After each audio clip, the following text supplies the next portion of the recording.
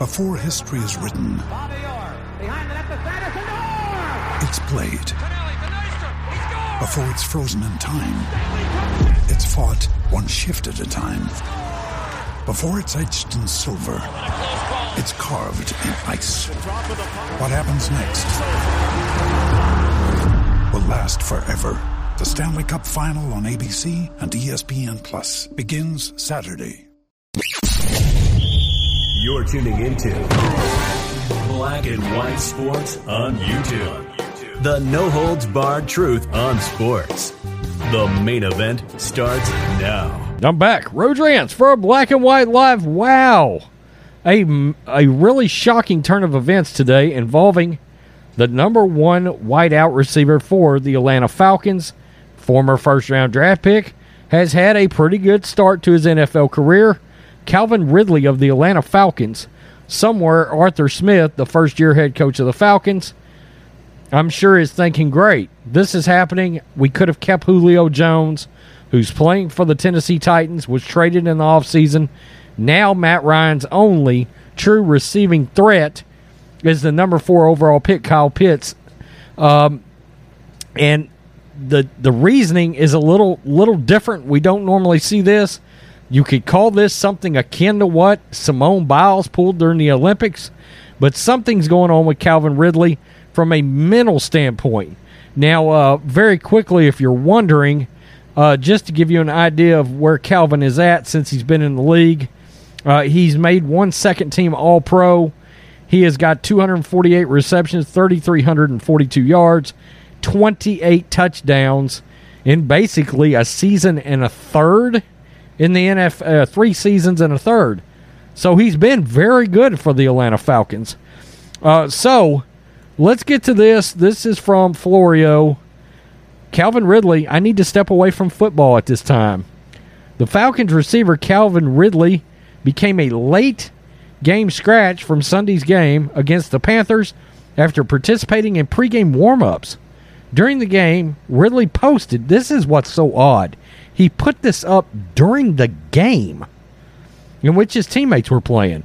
During the game, Ridley posted a message on Twitter explaining the situation. Quote, these past few weeks have been very challenging. As much as I'd like to be on the field competing with my teammates, I need to step away from football at this time and focus on my mental well-being, Ridley said.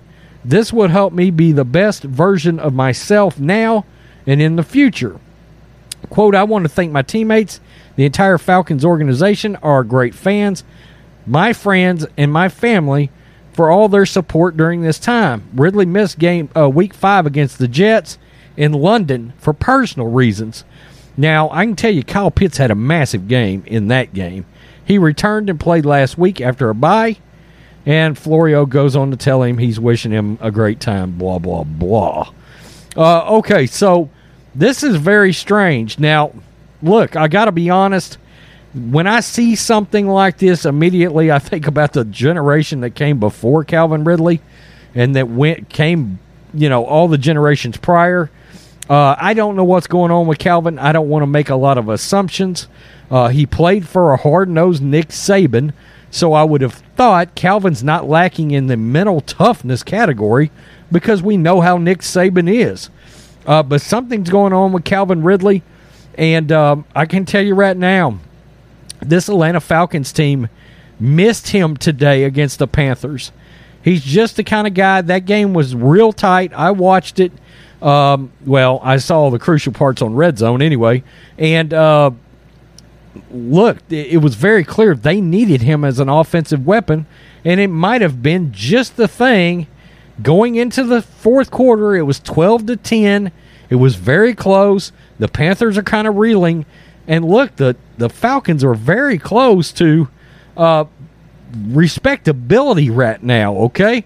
Now, I'm not saying they were going to go to the playoffs or anything, but it's clear they're playing harder and better than they were under Dan Quinn last year.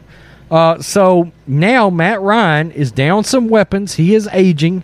So we don't know how this is going to affect. I tend to believe Matt Ryan's a pretty good quarterback. I know a lot of people are down on him. And personally speaking, I would have liked the Niners to have taken a run at him so he could have been back in that Kyle Shanahan offense. But, that's neither here nor there. This is a bad spot for the Falcons to be in because of Julio Jones not being in there anymore. So, I hope the kid, whatever's going on, he comes out okay. But I wish some of these present-day younger players could sort of battle through this stuff. To me, the mental side of football and being able to corral your personal issues is part of being great. It just is. Can you imagine the issues that Michael Irvin was going through back in the 90s? And he powered through it and was still a Hall of Fame wide receiver. You tell me what you think, Black and White Live fans.